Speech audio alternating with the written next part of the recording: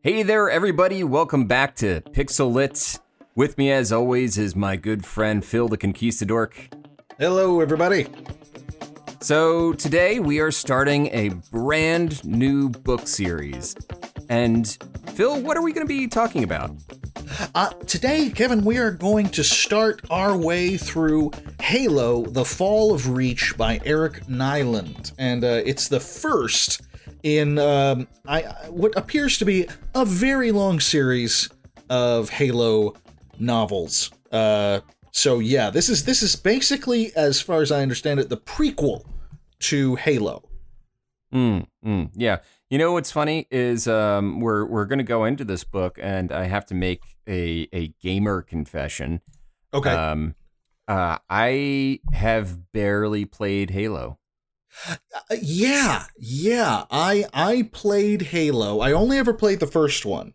And actually, in preparation for this one, because I remember being kind of embarrassed in our last book with Resident Evil that I had never fully played through all of the first Resident Evil, so I started playing Halo 1 again. And I can tell you, without a shadow of a doubt, that you do not need to have ever played Halo to read this book. Yeah, that was actually the vibe I was getting from the book. And we'll get into it, but it's first impressions. This is a pretty tight book so far. It's pretty good. It's honestly, I think for me, I played Halo, but I never got super into the franchise like a lot of my friends did, because I was already a Warhammer 40K nerd. And yeah, there's only so much space military stuff that one can absorb into their life. I'm good. When you got enough 40K stuff, Halo is at best it's like, okay, that's cute. At least that's how it looked, on the outside looking in. Sure. First impressions so far, without getting into the whole thing too much. Yeah, I'd say this is a pretty tight book. It's a little more well constructed than our last book. And obviously we both thoroughly liked the last book for the most part, with the odd exceptions around phrasing and right. And Chris and the copters and the copters the copters. There's no copters in Halo. No copters in Halo. They've moved past copter technology in Halo. There are no copters, just pelicans. Just pelicans. We can jump right into it, and this book starts with a prologue, and it's going to be good when there's a prologue at the beginning, because that means someone cared enough to really, like, you know what, this isn't the plot, but it's important to the plot. Yeah. So I'm gonna write extra stuff just to it's that context, and I liked it. It was a nice little scene. It's that classic meat grinder introduction where, it's like, look, we're going to have to give you some exposition here pretty heavily to begin with. So to keep your attention, why don't I throw you a big old war scene where we openly and freely mix Norse and Greek mythology for our names and all that kind of stuff. I know that's going to be exciting for you. Yes. We got the Spartans running around in their Mjolnir armor, which I've been listening to the audiobook for the most part, and it's made me giggle every time because the guy who read the audiobook does a fantastic job. Unfortunately, nobody told him how to pronounce Mjolnir, which I don't know how it's pronounced in the game because I've barely played the game, but I don't think they ever bring it up. I'm not sure they bring it up. But in the book, in the book on tape version, which just made me sound a million years old. In the audible version of the book, in the audiobook version that I checked out from the public library. I checked it out from the public library, and it plays on my 8-track. It's wonderful. It's wonderful technology. I can cruise down the street in my horseless carriage and listen to it. In my Coupe de Ville. The beautiful mono audio technology of it all. In mono. We are so off track already. Yeah, already. This is why it took 5 episodes to get through a relatively light Resident Evil. Yeah. And this book is at least 100 pages longer. Oh, gosh. Lord have mercy on us. Anyway, Lord have mercy on our audience. On the audience. Spartan's the guy wearing Mjolnir. Spartan's wearing Mjolnir, except the guy on the audiobook says Mjolnir. Are you kidding me? He says Mjolnir? Yes, he does. Mjolnir. In their Mjolnir battle armor. And I was like, oh. Man. Because when did this book come out? I'm going to, hold on. I'm going to 2010. No. This came out in 2001. Oh, the book came out. Oh, the book came out in 2001. Okay. Yeah. The foreword was written in 2010. So. Oh, yeah. Okay. That's what the difference is. Yeah. The book came out in 2001. I don't even have. You see, I have my old beat up ass paperback first edition. Copy. Yeah, it doesn't even have your fancy 9-year ahead forward. Yeah. So I think I know where you're going. You're wondering if Thor had come out yet. Exactly. We can talk a big game here about being able to pronounce Mjolnir. If I even am doing it right, the Mjolnir. But if I had tried to pronounce it in 2001, God only knows what I would have actually said. So I'm not going to give him too much guff over that. Yeah, we're all very cocky here in the year 2021 when there are 3 Thor movies. It's a horn of plenty that we never would have expected in 2001. Ever. We didn't think we didn't think we were going to get a Scarlet Witch TV show. We did. We were barely going to get we're like, they might make a movie on Spider-Man. Right. They made an X-Men movie and it blew our brains out of our ears. We could not believe it. So we couldn't believe it. And it was, and like looking back on it, it was like, they tried to fix the X-Men by putting them in the black leather outfits. They got them out of there. That's a whole separate podcast. Moving on. It's a whole other podcast. Yeah, we're going to have to, yeah. Erase. This'll be covered up in editing. No, it won't. I demand that you leave it in. Everything's going to be left in. Everything's left in. No edits, people. It can't be edited. So what happens in the prologue? Like who do we meet? What are we seeing? What's going on in this prologue? Well, we got the Spartans in their Norse armor. They're fighting a bunch of Covenant grunts. The Covenant being an affiliation / alliance of aliens that are fighting against Earth. Your classic dark alien horde baddies.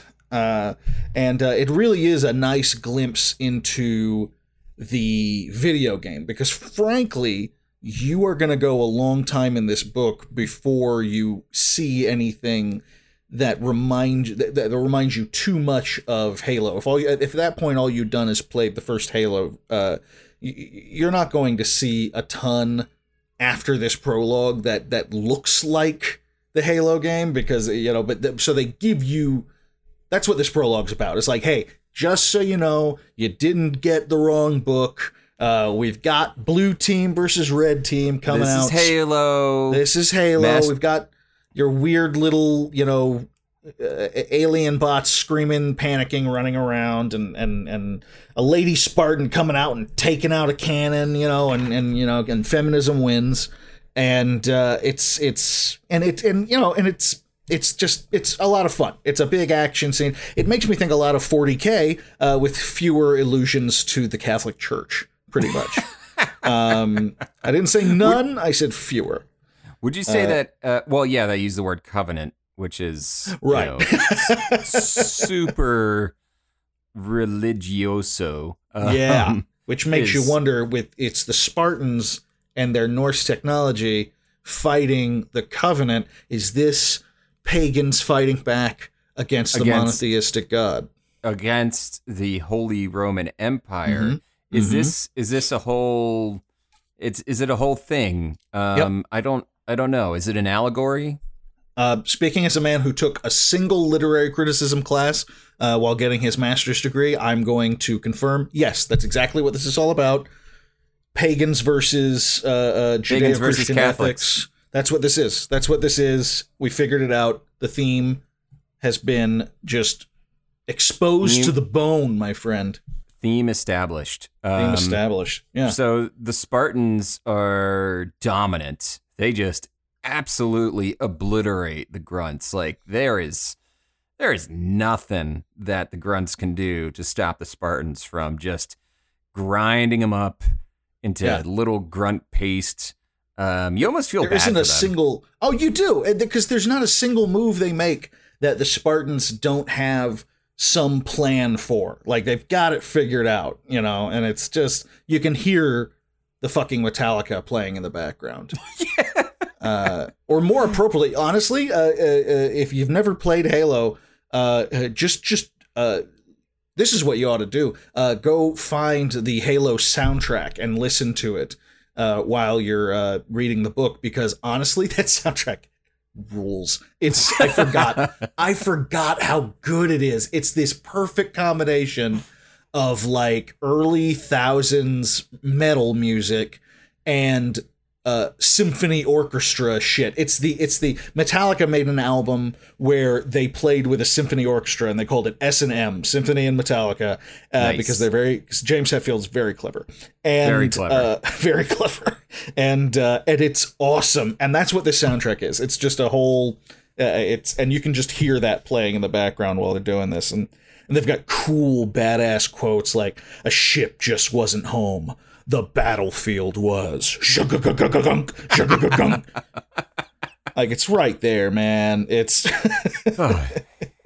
it's pretty great. Really energized. But the prologue ends on a down note, basically. For as good as the Spartans are on the ground, the United Nations Space Force, established by Donald J. Trump in the year 2019.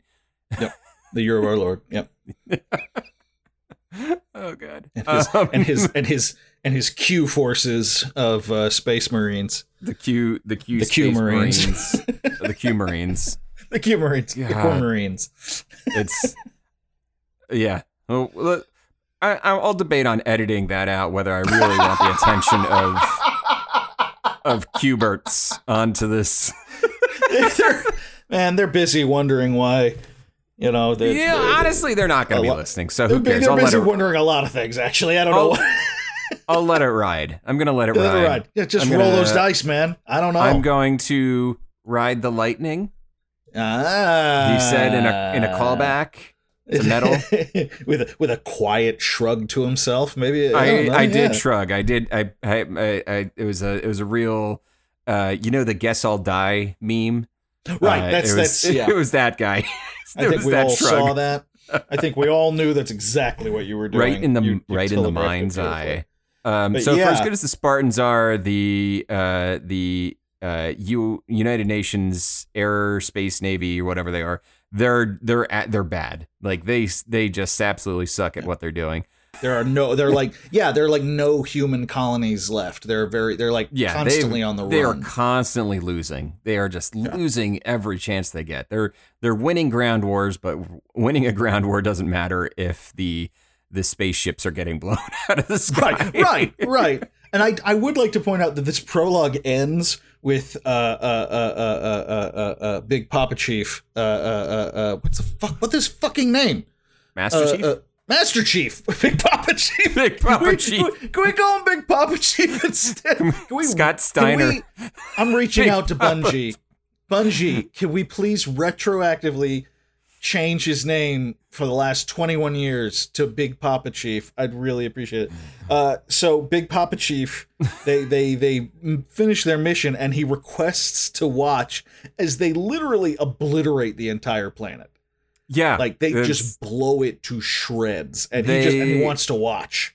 He wants to watch the Covenant just turn all their lasers onto the surface of the planet, which he's doing well. Therapy is going really well. The therapy is going well. Speaking of therapy, I mean, I guess we'll get to that in like chapter 2 or whatever. Sure. I'm in therapy. You're in therapy. Big Papa Chief's in therapy. Big Papa Chief is in therapy. Oh, God. He needs to be. That's one thing we find out about him in this book. That man needs therapy. That man needs therapy. There's been some questionable choices in raising him, and we'll get to therapy that. And let's say maybe a hug. Yeah, we'll get there. We'll get there. So that's the end of the prologue, and we skip right into chapter 1 where we introduce first it's weird. Chapter 1 is told from the point of view of a character who thus far into the book we're not going to see again. Right. Yeah, we will never see him again. His name is Jacob Keyes. Hey there, it's Future Kevin editing this episode. Boy, were we wrong. He totally shows up later in the book and in the Halo video games. We make this mistake several times in the episode, so please laugh with us and mostly at us as we continue down this journey into wrongness. Because I want to stay on top of this and call out any Easter eggs that aren't really deeply hidden, like ticks in the skin of a newborn baby fawn. I've been like, every time there's like a proper noun or a name or something like that, I will like check it out online on the Halopedia or whatever it's called, and look it up and nothing, just nothing. This man is nothing. This man is nothing. This man is nothing. It's just, he's nothing. His mother doesn't even call him on his birthday. Jacob Keyes. But I still wrote his name down because I was like, ooh, is that a person? No, it's not. That happens a lot in this book. I'm going to be honest. It does happen a lot. Yeah. Definitely not going to live this one down. So he wakes up from his cryo sleep just in enough time to awkwardly turn his male gaze onto Dr. Halsey. Dr. Halsey, who doesn't, I'll tell you what, who is a big old flirt. She knows what she's doing. She's flirting a little bit, but yeah, I thought it was weird. Like Jacob Keyes gets like zero physical like description, but meanwhile, Dr. Halsey is, her pale skin made her look like a ghost in the fog. Matted locks of dark hair clung to her neck. She didn't look much older than him, and she was lovely. Not beautiful, but definitely a striking woman. For a civilian, anyway. And I was like, I don't know what that last part means. It does smack very hard of like, I've seen hotter. Like, she's not that hot. I mean, Don't get me wrong, I'd bone her if you know what I'm saying. And then he dies. That's your Jacob Keyes, official canon Jacob Keyes voice. I would really appreciate when a Halo movie is made if I will be properly cast as Jacob Keyes, because I nailed that. You nailed it. I nailed it. So yeah, they have their little moments of basically it's the Eric Mr. Nyland wrote in a scene of like you remember the J.J. Abrams Star Trek movie, the first one where what's her name, the scientist, she basically just strips down into her bra and panties. And she's like, oh, whatever, blah blah blah. It's basically that scene. Yeah, and it's kind of adorable or weird, or both. Let's say both. Where he's kind of finicky about whether or not it's okay for him to see her naked. He kind of shifts around. It clearly makes him a little uncomfortable, but she doesn't give a shit, which is kind of her establishing dominance because she's an alpha female. And it's like, what? These breasts? Yeah, I got them. They're spectacular, but I'm still a bad bitch, which is not said out loud so much, but it's there. You can tell. It's a subtext. Right. I know writers who use subtext. They're all cowards. They're all cowards. All of them. Yeah, and she kind of like there's this funny scene after that where the computer is like she's like kind of ordering the computer around. You remember what I'm talking about? Yeah, I know exactly what you're talking about. She basically breaks the AI. Right. She just keeps interrupting it. And I kept thinking of the scene from Austin Powers when yes. when they unfreeze him and he's peeing and the computer's like, evacuation complete. Evacuation. It was like that. That's the scene.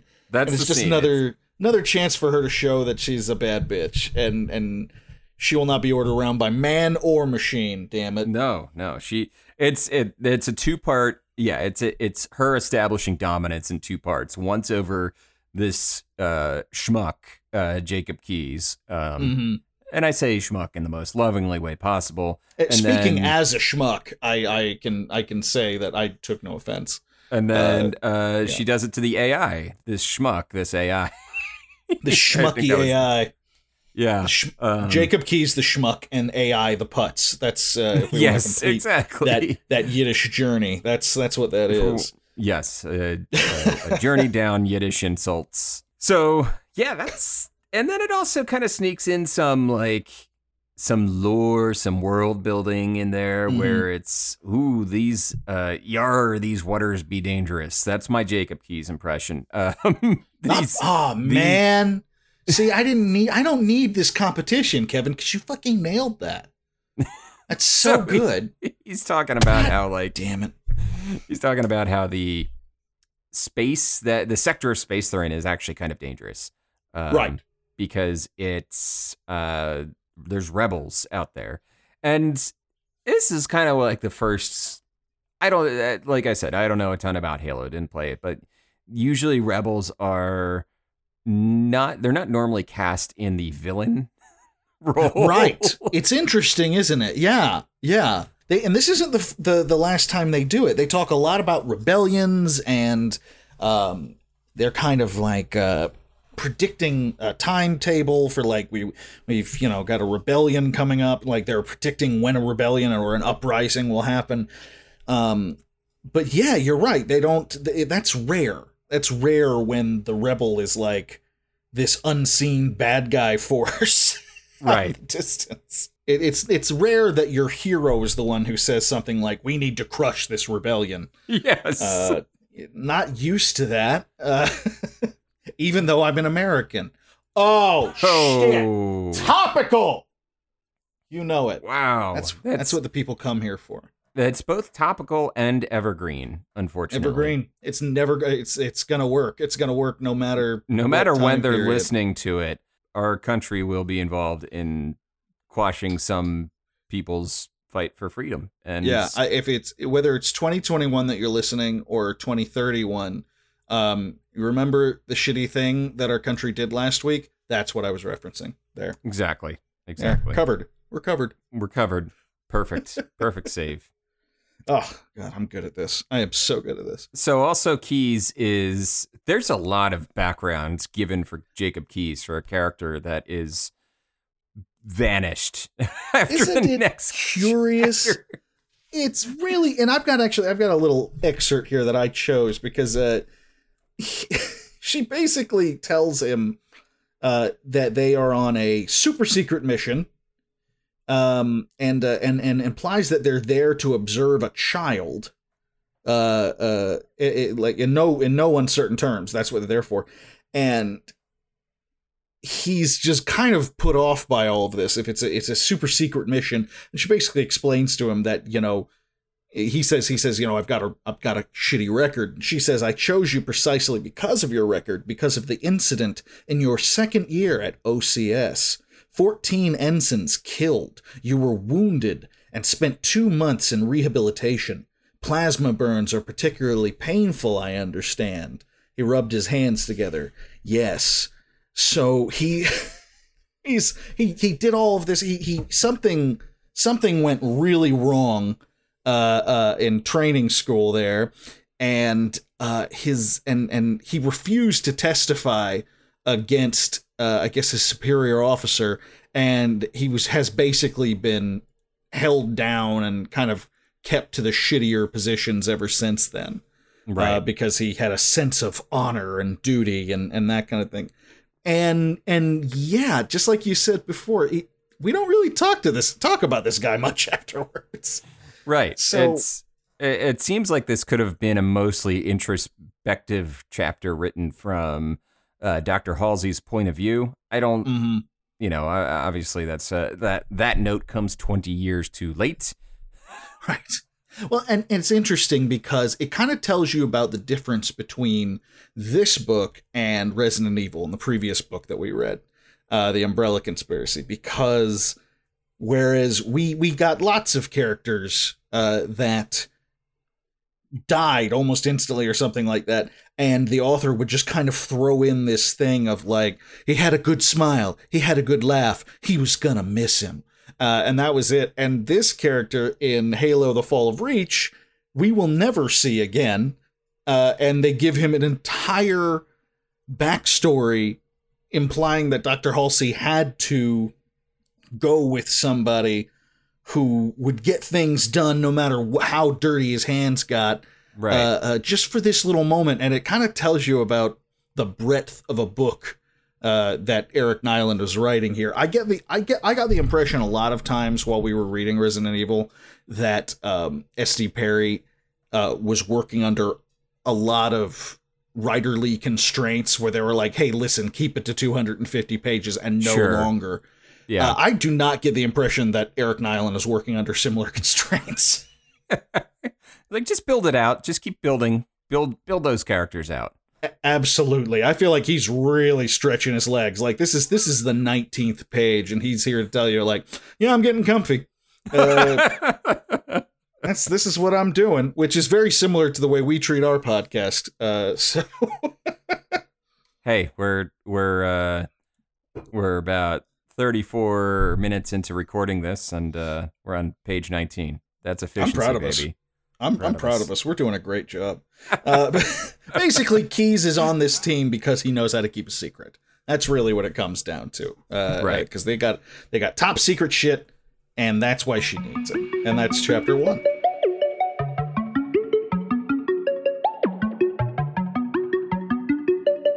Chapter 2, we're on the planet now, and Halsey is... She finally sees the target of her research, and it's a little boy named John. Little boy named John. He's 6 years old. He's tall for his age, and he is first introduced. When he's first introduced, he is in the middle of a fight, taking on 3 other boys on the playground. Well, yeah, they're playing King of the Hill. Yeah. Did you ever play King of the Hill? Yes, I believe I did as a kid. Yeah. That's a pretty brutal game it is. To watch. And for anyone who's listening who doesn't know what King of the Hill is, basically you get one kid stands on the top of a tall, hill, theoretically, or just some other elevated position, and the only goal is to knock him off. And take his space. It is just strength and endurance. That is all it is. It is one of the least creative kids games there is outside of Red Rover. And this kid is described as being a head taller than everybody else. And they're playing King of the Hill, and I gotta be honest with you, man, I was just wincing. I don't have kids. But I'm 38, and I'm at that age where I see kids, and I don't want them for myself, but I see them, and there's a level of like, there's a niceness to it. Like, as I don't mind seeing kids as much as I used to. They used to freak me out a little bit. Yeah. I've mellowed on that, and I do have a sense of protecting them a little bit. Like, sure. I think that's just built into us. And so I'm imagining this kid who's like a foot taller than everybody, just knocking him down a hill. And I'm like, oh, no, we don't play that way. Good just God. Destroying the other children. And be like, right. Okay, nice hands. Yeah, we're going to keep our hands to ourselves. Just broken limbs, and Piggy dies. And it's a mess. It's just a mess. Oh my God. Oh yeah, and they refer to him as number 117. Yes, number 117 or 117 or I don't know. 117. There's right. Is it 117 in the game? Is that what they? Well, and that's the thing. It doesn't. They don't bring it up, at least as far as I've been in the game. But I did like my proper noun search, and John 117 is indeed Master Chief. So got it. Big Papa Chief. Big Papa Chief, he is known. Scott Steiner, genetic freak. Yeah. Make that King of the Hill game weak. Yep. But chapter 2 is a pretty brisk, pretty brief chapter. There's a nice little moment between John and Dr. Halsey where she flips a coin and she's curious as to whether he was able to call it based on seeing it right before it landed, or whether he has some some other ability, like extrasensory abilities regarding this coin flip. Right. Or it's just a coin flip, Doctor, and you're thinking too hard. Well, it didn't impress me all that much. Like, she was like, they have some pretty standard, like anyone who's ever seen a movie where a kid is a genius, they always do the same thing. And they did it in this too, where he said something they said something about playing chess, and he was like, "Oh yeah, it's boring. I keep winning." It's like, "Oh, you're good at chess, so you're." Oh my gosh! Got it. Yeah, great. And then and she tosses a coin, and he guesses the coin side, and it's like, "You're right. You get to keep the coin." I'm like, that's not that big of a deal. He had a 50-50 shot. 50-50 shot of doing it. Come on, make me into a super soldier. I could guess a coin probably. So, it's basically like a hard cut to, John walks away back to the King of the Hill game in progress to murder some other children. Sure. Yeah. And we get a hard cut to like a month later, and Halsey has now gathered all of the children. I believe it's like 75 children or something like that. Yeah, it's 75 kids, yeah. Into a little auditorium, and she's decided to break the news to them that she stole all of them from their parents, and bad news, kids. Like bad news, kids. You're 6 years old, and we're gonna turn you into super soldiers. Who can tell me what kidnapping is? I'm sure they compensated the parents with like $100 or something. Like yeah, they're like, here, and they're just like, look, just take him. He killed so many kids. He is that stupid King of the Hill game. He is constantly murdering kids during King of the Hill, so we need to get rid of this kid. We're afraid of him. We have other kids. We don't want this one anymore. Yeah, he keeps killing our children during games of tag, and we need to move on with our lives. So Halsey. Real quick before you go, our dear friend Keyes, with his strong backstory, they inform us that he has been reassigned because he knew too much. He knew too much. He had to go. He had to go. Based on the way the rest of these couple chapters play out, I wouldn't have been surprised if reassigned was just a euphemism for killed. I wouldn't either. Yeah, that. Where's the fan theorist who read this and was like, all right, but if you pay attention to the way she said it this way, and on page 120, they Stalined his ass, like he's gone. He is gone. They put him on there because he has a bad background because he's expendable. Oh my God, I'm talking myself into this. I think that's exactly what happened now. He's expendable. Is this how conspiracy theories work? This is how they work. I believe that's what happened now. I will hear no other argument. He's dead. All right. So Halsey is basically debating things with Deja, who is her personal AI. She's the AI assigned to Reach, which is where they are now. Which is where the training will take place. she's like are debating back and forth the ethics and whether Deja's just like, yeah, just lie to the kids. Just keep lying. And if the lies don't work, use amnesia on their brains, targeted amnesia. And she literally like, tells them like we could just give them a minor lobotomy, and if they don't handle it well, lobotomize these kids, whatever, it's fine. But, you know, I'm an AI and I have no morals. So the decision's up to you, Doctor. I'm not going to hell if this whole God thing turns out to be true. I don't exist. It's up to you, Halsey. So Halsey decides to like tell them the truth, sort of. It's like the truth in the spiritual sense of you've been conscripted and you're now protectors of the world or something like that. Yeah. But yeah, she says, you're all conscripts in the Spartan program and you're not going home. They handle it pretty well. They handled it pretty well. Here's the thing. If I have been around a lot of young kids. I have a daughter. She's just about 8 years old. And let me tell you, you tell a room full of 75 6-year-olds that they can't go home and see their parents anymore. It's not going to be like I was like, does Eric Nyland, has he been around a child? Was my question, because half of those kids would have started crying right there on the spot. Like, this is not, maybe it's a statement of like how psychologically resolved these children are and be like, no, they're 6. Like, that's not a thing. Right. Yeah. I don't care how good you are at chess.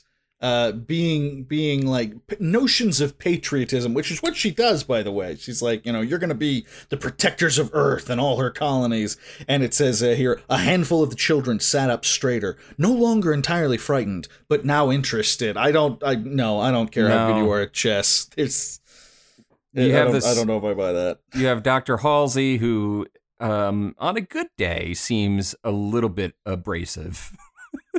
Right. Trying to tell these children that like you can't go home and you're probably gonna die. Yeah.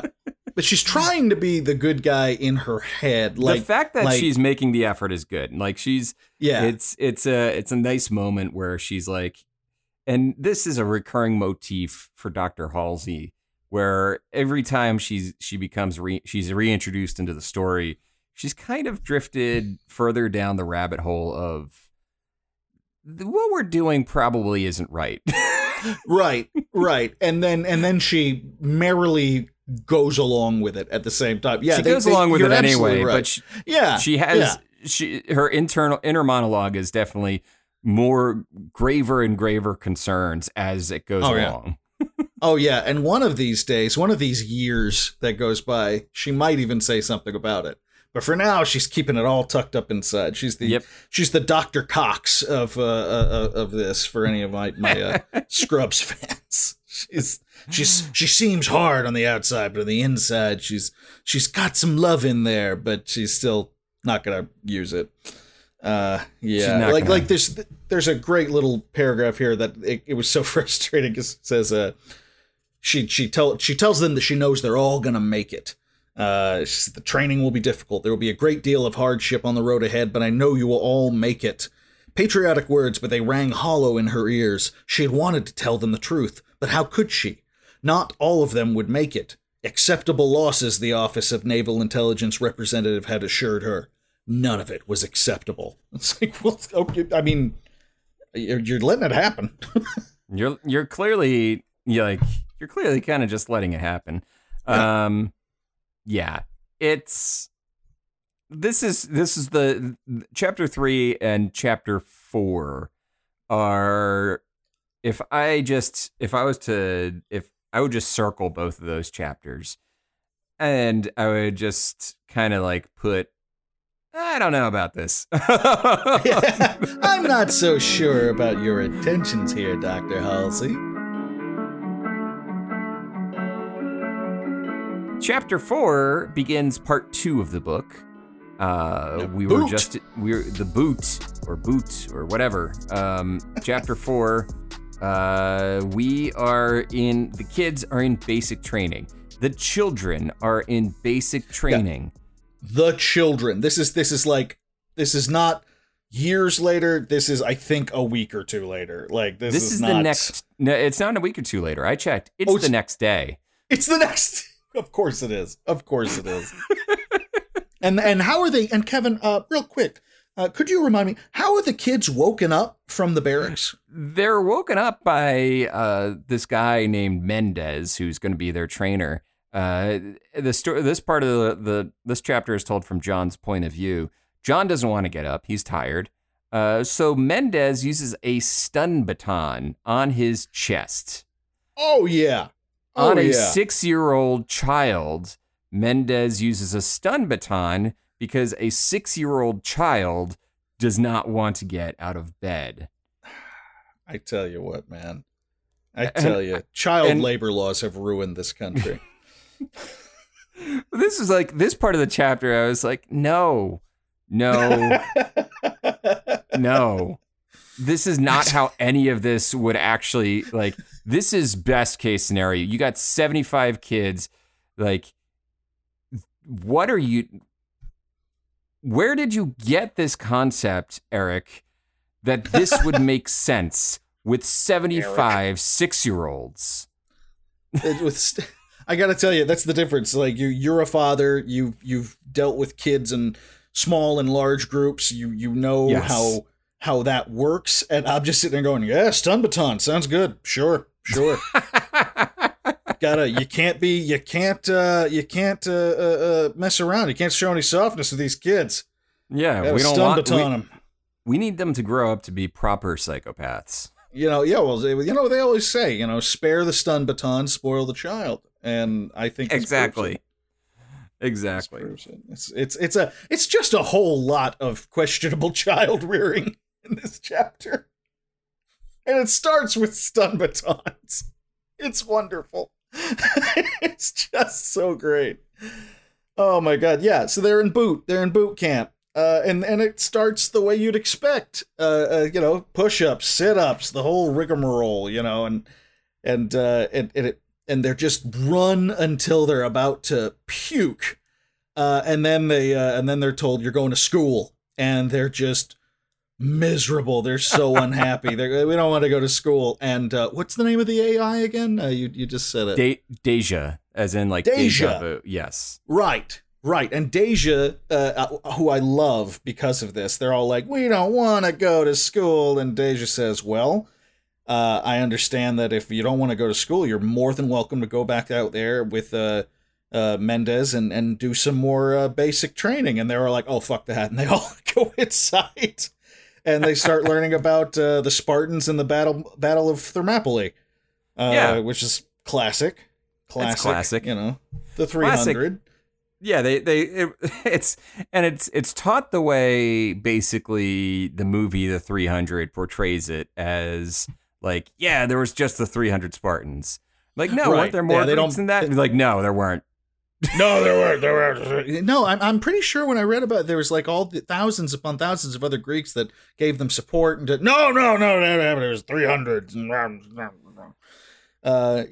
It's basic indoctrination. Like you can tell, like the first feelers of propaganda are working their way into these kids, and after the Battle of Thermopylae is done, they're finished. They go out. They say that it's time for playground time, and playground naturally turns out to be this huge obstacle course. But I'm just like, wow, school's fast in this place. I'm like, you'll learn about one battle during the one of the Greek-Persian wars, and then it's time to play, but not actually play. You're just going out for more torture. More torture, more obstacle course, and a valuable lesson. They get assigned to teams. John learns the value of teamwork. The value of teamwork. And John learns that the fastest way to win a war, friendship. Yeah. That's really the key takeaway here. The more you know, the little more you know logo kind of was across the sky of projected by holograms across the sky of Reach, and we're like, the more you know, and then like, what the hell is that? And Mendez is like, I'm not sure. Mendez, he has no context for it. It's anti-aircraft, just just ignore it. You gotta test that just ignore it. Don't worry about it. So John learns the value of teamwork because this is where he meets his friends Kelly and Sam, and Kelly and Sam are going to be. Yes. By the way, these names. What is with these names? Like, they are like the most like 20th century names that they could have picked. And they're also incredibly milquetoast. They're milquetoast. It is 500 years into the future. Like, right. John would at least be spelled differently. I don't know. It's just give me something. Right. It would be some sort of Germanic version. There would be no vowels in it or something like. I don't know how they. It's 500 years later. Something's different.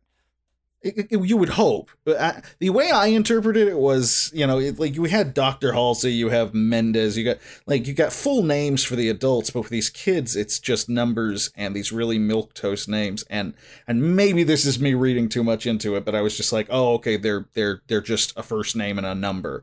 They're like some of the most forgettable names on the planet. Sorry, John and Sam and Kelly. I know you're all listening and mad at me, but they're really rudimentary names and a number, and so it's like it expresses how expendable they are. I don't know. That's just where my brain went like that. Yeah, something along those lines. Anyway, John basically he wins the obstacle course, but at the expense of Sam and Kelly losing. And because of this, his team ends up coming in last. And John learns from Mendez that even if you finish first and the rest of your team comes in last, you've come in last. And John does not get any dinner that night. Yes, because the team that lost would go without. And he does a wonderful job of describing the feast that they're going to have. It's turkey dinner, sumptuous feast, chocolate, and just a wonderful feast. And I thought he was going to be full of shit. I'm going to be completely honest with you. I thought they was like, well, yeah, but it wasn't that good. No, like John and his teammates, they lose and they watch everybody eat, and it looks really, really good, and everyone's really enjoying themselves. And so quietly, John is just, he hasn't learned his lesson yet. He's just secretly swearing vengeance against his teammates while they learn about wolves. Yes. This is the next day, and they learn about wolves and how they can take down a bigger animal by working together. Deja is like, she's doing everything but smacking him on the head with a yardstick, going, "Do you get the metaphor?" And he's just going, "I'm gonna beat up Kelly and Sam. I'm just..." I was just gonna say, Deja is really just working on rounding these kids out into being the most insufferable people in the world. Oh, they're the worst. These kids are These kids are going to grow up to be the worst trademark. Oh, they're going to be terrible. They're going to be gamers. Hey, they're going to be gamers. Oh! Oh, God. I'm too old to be making air horn sounds with my mouth. It's just, we made a podcast about the books behind video games. That should tell you our age and the age of the listeners we're going for here. So, wow. Yeah. So John, I'm rethinking a lot of stuff. John, Phil's having a look in the mirror moment over there. I'm gonna go sit on the toilet for a few minutes. You keep going. No. So John basically ends up atoning for his mistakes from the previous day in the next run, when he kind of comes to terms with Kelly and Sam, and then he actually scouts out him. Yeah. Well, that's. I think that was the best part. Like, to me, that was I don't have kids. It was well deserved. Was that was the most realistic part for me with the kids. John doesn't go, "Hey, I've been giving it some thought, and maybe we should work together." No, the kids go, "We're gonna kick your ass. if you don't help us this time around. And he goes, all right, fine. And that to me, I was like, okay, yeah, that's 6-year-olds. Like that's 6-year-olds. That's more along the line of 6-year-olds. But they win. That makes way more sense. They don't win. They get third. Well, they win. They get third, but that's winning in this. That's winning. It's not losing, which is they get to eat. It's being fed, which also like, hey, kids don't actually function without food that well. So I don't think they don't. And meanwhile, there is fan fiction floating around about the team that lost this time, because you're supposed to be really overjoyed for John and his team's like, good, you learned your lesson. It's like, well, there's another team that lost and didn't eat. There's another team that lost and didn't eat, but that sure, that works. That works. That's fine. But they're not our heroes, so fuck them. We time jump into chapter 5. The kids are 8 now, and Mendez is just doing another one of his bullshit competitions because, honestly, fuck this guy. He's not great, is he? He's not terrific. Not great. I don't like him. I should have guessed that the guy who woke up 6-year-olds with a stun baton would not be my favorite. So he's like, we're going to drop you off in the wilderness. The people that get onto the ship last get left behind in the wilderness. Which kind of contradicts the lesson they learned in the last chapter, doesn't it? Right.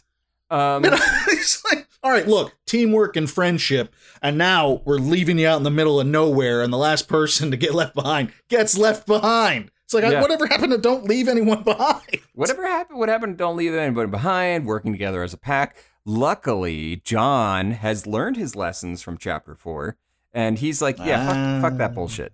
Like as soon as they like land, he's like, no, we're not doing that. We're gonna work together, and we're all gonna get on the ship at the same time.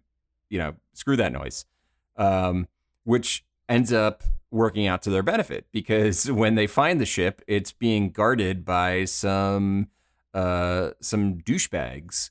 Who they're out of uniform, they're drinking, like it's just a bunch of it's theoretically supposed to be soldiers, but it's like they're out of uniform, they're drinking, they're like doing everything they can to make this look like a bad situation.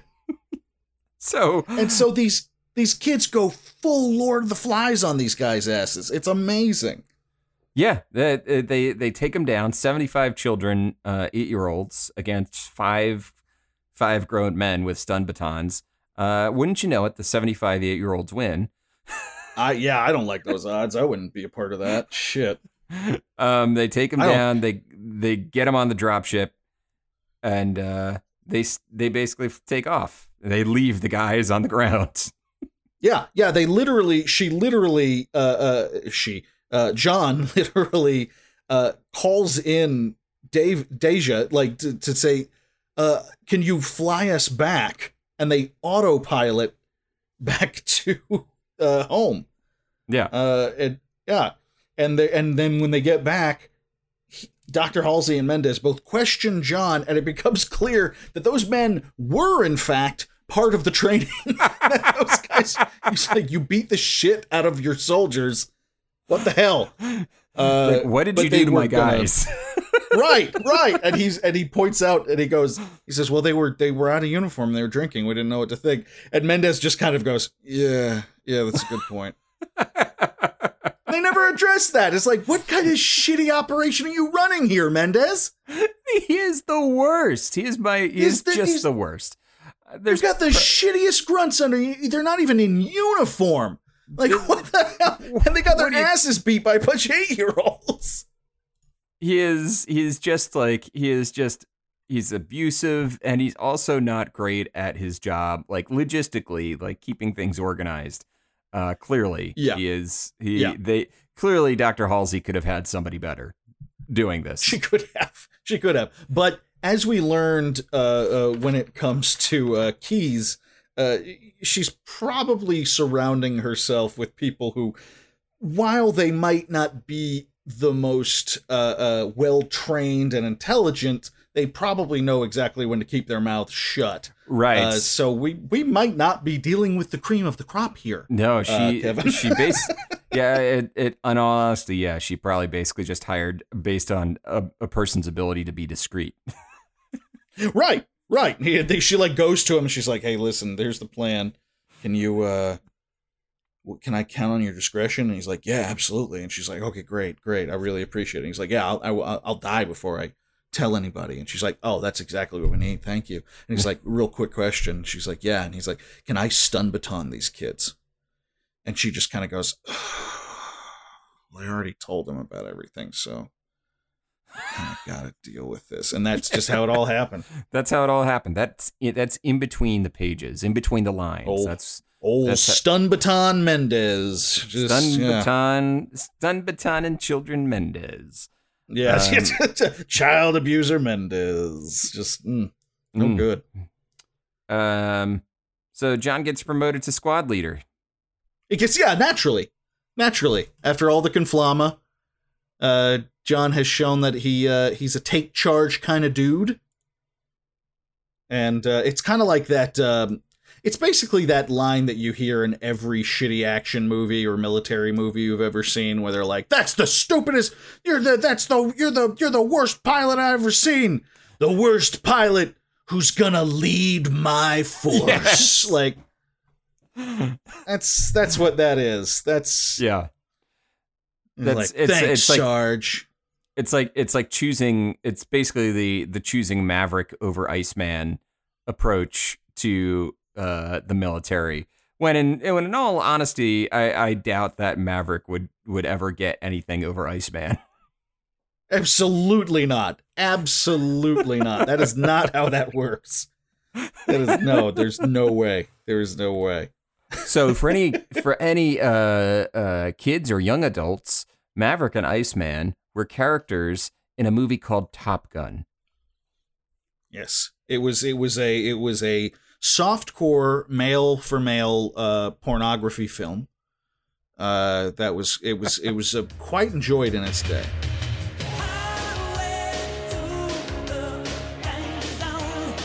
Chapter 6 now, we have another time jump. And the kids are like 16 now, I think. I think they're 14. It's like 6 years later. 14. So they're 14. Yes, they're 14. Yeah. And they're undergoing surgery. Yeah, it ain't great. They're in the observation decks of some sort of med bay, and people are not looking good. No, they're not looking good. These are 14-year-olds that they are operating on, and like Halsey is looking over the files, and everything says, yeah, this is a very low percentage chance of working. And she's looking over these files, these warnings and these risks, right? And then she closes it and she walks down the hallway, and John is already hooked up to the IV. It's like you couldn't have looked over those earlier. They're already right. He's already prepped. They're the reports from like the Navy back home or whatever. We're like, hey, listen, these experiments are not a good idea. Yeah, it's like the chief science officer, chief admiral of science or whatever in the Papa Navy. The main Navy is looking over these, and he's like, yeah, this is dumb. Why are you doing this? You should not be doing this. Like, you should not be doing this, and A, and B, you are not allowed to waste chimps on this. They make a point. They're like, hey, listen, you're not allowed to use chimps. That's not cool. Probably on that same note, shouldn't use kids, but I'm not going to check into it. We're just going to tell you shouldn't do it. And it just cuts to like a closet full of chimps. She's like, oh. So, she's just like, she goes down the hallway and she talks to John, and she's like, John's like, is there anything I got to do? And in her best Adrian from Rocky voice, she says to him, win. Actually, she says survive, but I just imagine this whole thing played by Talia Shire. Oh, naturally, yeah. I mean, that was my first choice too. Actually, Talia Shire would have made a good Dr. Halsey. Now that I think about the physical 100%. description, she'd be amazing. Yeah. So, but surviving is an awful lot like winning when you're dealing with horrible shit happening to your genes. It's really, really bad. They're undergoing gene therapy. They're undergoing the Wolverine procedure. yeah. It's basically just the serious part of the first Deadpool movie forever. That's what this is. Yeah. It's just constant, just a lot of things happening. It's a lot going on, and the next chapter brings us to a funeral. A bunch of kids died. Guess what? We started with 75, and now only 30 of them are left that can be soldiers. Others are either dead, or they're victims of a horrible series of mutations that happen from all these experiments. There's some terrible body horror imagery. Yes, it's awful. And it's a bunch of his friends are in wheelchairs, or they're vegetables in one shape, form, or another, and they're just. And the funniest part, well, not funny, but the cadets who can do something are still super loyal, including John. Yeah. He is just brainwashed as hell at this point. All the Sparta and Wolf lessons he really took them to heart. Yeah. If he were not in a space station, if they just accidentally dropped him off in America right now, he would be building a compound out in the woods, and the FBI would be tapping his phone calls. No question in my mind. No question about it. John, at this point, would be he would probably be leaning into that QAnon. Oh God, yes, yeah, stuff. Yeah, John. In another reality, John 117 has a "Don't Tread on Me" flag tattooed on his back. Yes. No question in my mind. No question about it. Oh boy. And then John gets, I like to call it the talk from Mendez. Oh yeah. Oh yeah. This is another important moment in just about any coming of age fighting movie or book or what have you. Yeah. This is important. He's like, not everybody's gonna come home alive from these missions. And John's like, okay. yeah, exactly. That's basically exactly what happens. Mendez is like, listen, sometimes people may be gonna die, and John's like, cool, thanks for the warning. Thanks could have told me that before. And this is how messed up. It's like going back a chapter. John is framing the surgery as a mission. He is framing this entire thing, whereas they're going in to get these surgeries, these augmentations as a mission, and it was it's pretty revealing of the character that everything he basically frames everything as, oh, this is a mission. This is what I'm supposed to do. It's a mission because it's the only thing he knows. It's the only thing he knows. He doesn't know anything other than mission. Yeah, and that's actually a great point, because what happens next is we get John, he's working out. Yeah, he's working out. He starts to kind of notice they're on a strict workout diet and working out and diet schedule, they're eating tons of food. They don't tell you exactly how many calories he's taking in, but I imagine it's like a Sunday morning breakfast for me. He's noticing that the weights are starting to feel kind of lighter, and the grav pull, he feels faster and lighter in kind of a weirdly unnatural way. And then naturally, a whole bunch of ODST soldiers show up, and these are the boots first in the hell guys. They're shock troopers. Right, they're extreme paratroopers. Basically, they ride the fucking bullet into a planet, and so they're basically Navy SEALs, Marines, and Rangers all rolled into one. Right. And they're not thrilled with this kid, and naturally they get into a fight. But John, like you said, John's hesitating. He's kind of thrown by all this because everything to him is a mission, and these guys are clearly on his side. They're on the side of Earth, and they're the UN Navy people, right? But they're fighting him, so he doesn't know heads or tails to make out of it. So they get thrown into a boxing ring by one of their sergeants. Like, the sergeant comes in, thinks it's kind of amusing, and says, well, go ahead and take it out in the boxing ring. And John straight up kills a bunch of them. He murders them. They die. Not in he literally and figuratively murders them. Like, figuratively right. in the sense that he kicked their ass at boxing, literally in that he kicked their ass at boxing so much they died. And they are dead. Yes. It's just like, he just kills them. And then Mendez shows up, and it's kind of hilarious because Mendez like breaks up the fight, but what fight is there at this point? It's the stop, he's already dead gif. Right, exactly. And he literally tells the sergeant, he's like, yeah, there's a med base coming in to take care of your guys. And the sergeant goes, oh shit, is he one of those guys? Like, implying that there's rumors of some secret super soldier Captain America bullshit going on. And Mendez basically goes, yeah, you're gonna get debriefed. Go on and go check out intelligence. They're gonna tell you to keep your damn mouth shut if you know what's good for you. He probably gets offed just like friggin' Keyes. I have to believe that. There's a closet somewhere, and like Keyes' like corpse is just sitting in there because nothing decays in space. right. There are no maggots or blowflies or anything like that. So he's just sitting there. It's just sitting there. And they throw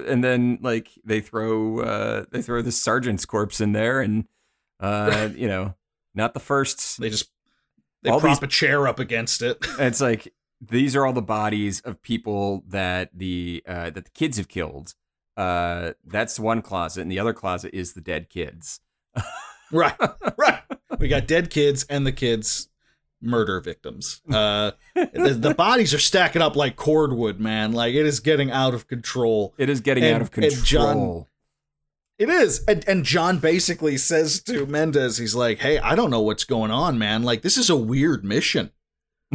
Like, this is a weird mission you've put me on. And Mendez, instead of, he's like, I don't get this mission because they're on my side, but they attacked me. Did I do the right thing? And Mendez basically goes, yeah, real hard mission. Listen, when they try to kill you, you get to kill them back. Like, that's basically what he says. That's just like the basic rule of people is you're allowed to kill people who are trying to kill you. Right. And just like at the end of the middle section of this chapter, he tells John that, and John goes, okay. And that's it. That's the fucking chapter. John learns nothing. He learns it's okay to kill people. That's it. He is, oh my God. And here's the thing. While I am playing Halo, while I'm listening to this, because I'm listening to an audiobook partially, I'm reading it partially, it's like, it's crazy because if you play Halo is it's not ancient, but by today's standards, it's kind of an old-fashioned shooter. You know, it's a much simpler kind of shooter. It's kind of refreshing in a way. It's get in there and shoot, and there's some story, and there's kind of a labyrinthine kind of maze aspect to certain parts of it, but it's very straightforward. And it's like, these are the bad guys, you're the good guy, go kill them. And while that's happening, I'm getting like this Spec Ops The Line bullshit from the audiobook, where it's like, oh no, war is hell, and da-da-da. And I'm like, no, this is kind of fun, actually. No, war, you kill Marines. Yeah, you were getting for a loading screen to come up and be like, you're a murderer. Like, no. Oh God. You're and this is why the gamers say you have to keep politics out of their games. You've got to. Kevin, it's so important. It's so important. It's literally the most important thing. It is. It is, because if you can't just unwind at the end of the day by killing huge swaths of aliens named after the promise given by God to never murder his people again, while wearing armor named after a pagan god's ritual weapon, if you can't look at something that straightforward and go, it's just a game, man, I don't know what we can do for you. I don't know. What's wrong with this country? For those of you who might be missing it, we're being very facetious. But also, we humbly request that the gamers do not rise up. Please do not. We're already going to have trouble with the queues. The queues and the gamers together might be a little much. It's too much. In fact, I think we can all accept that it's too much. But you know what? How about we all just chill out? We'll chill out and play The Binding of Isaac. We'll chill out and we'll follow our favorite Twitter account at PixelLitPod.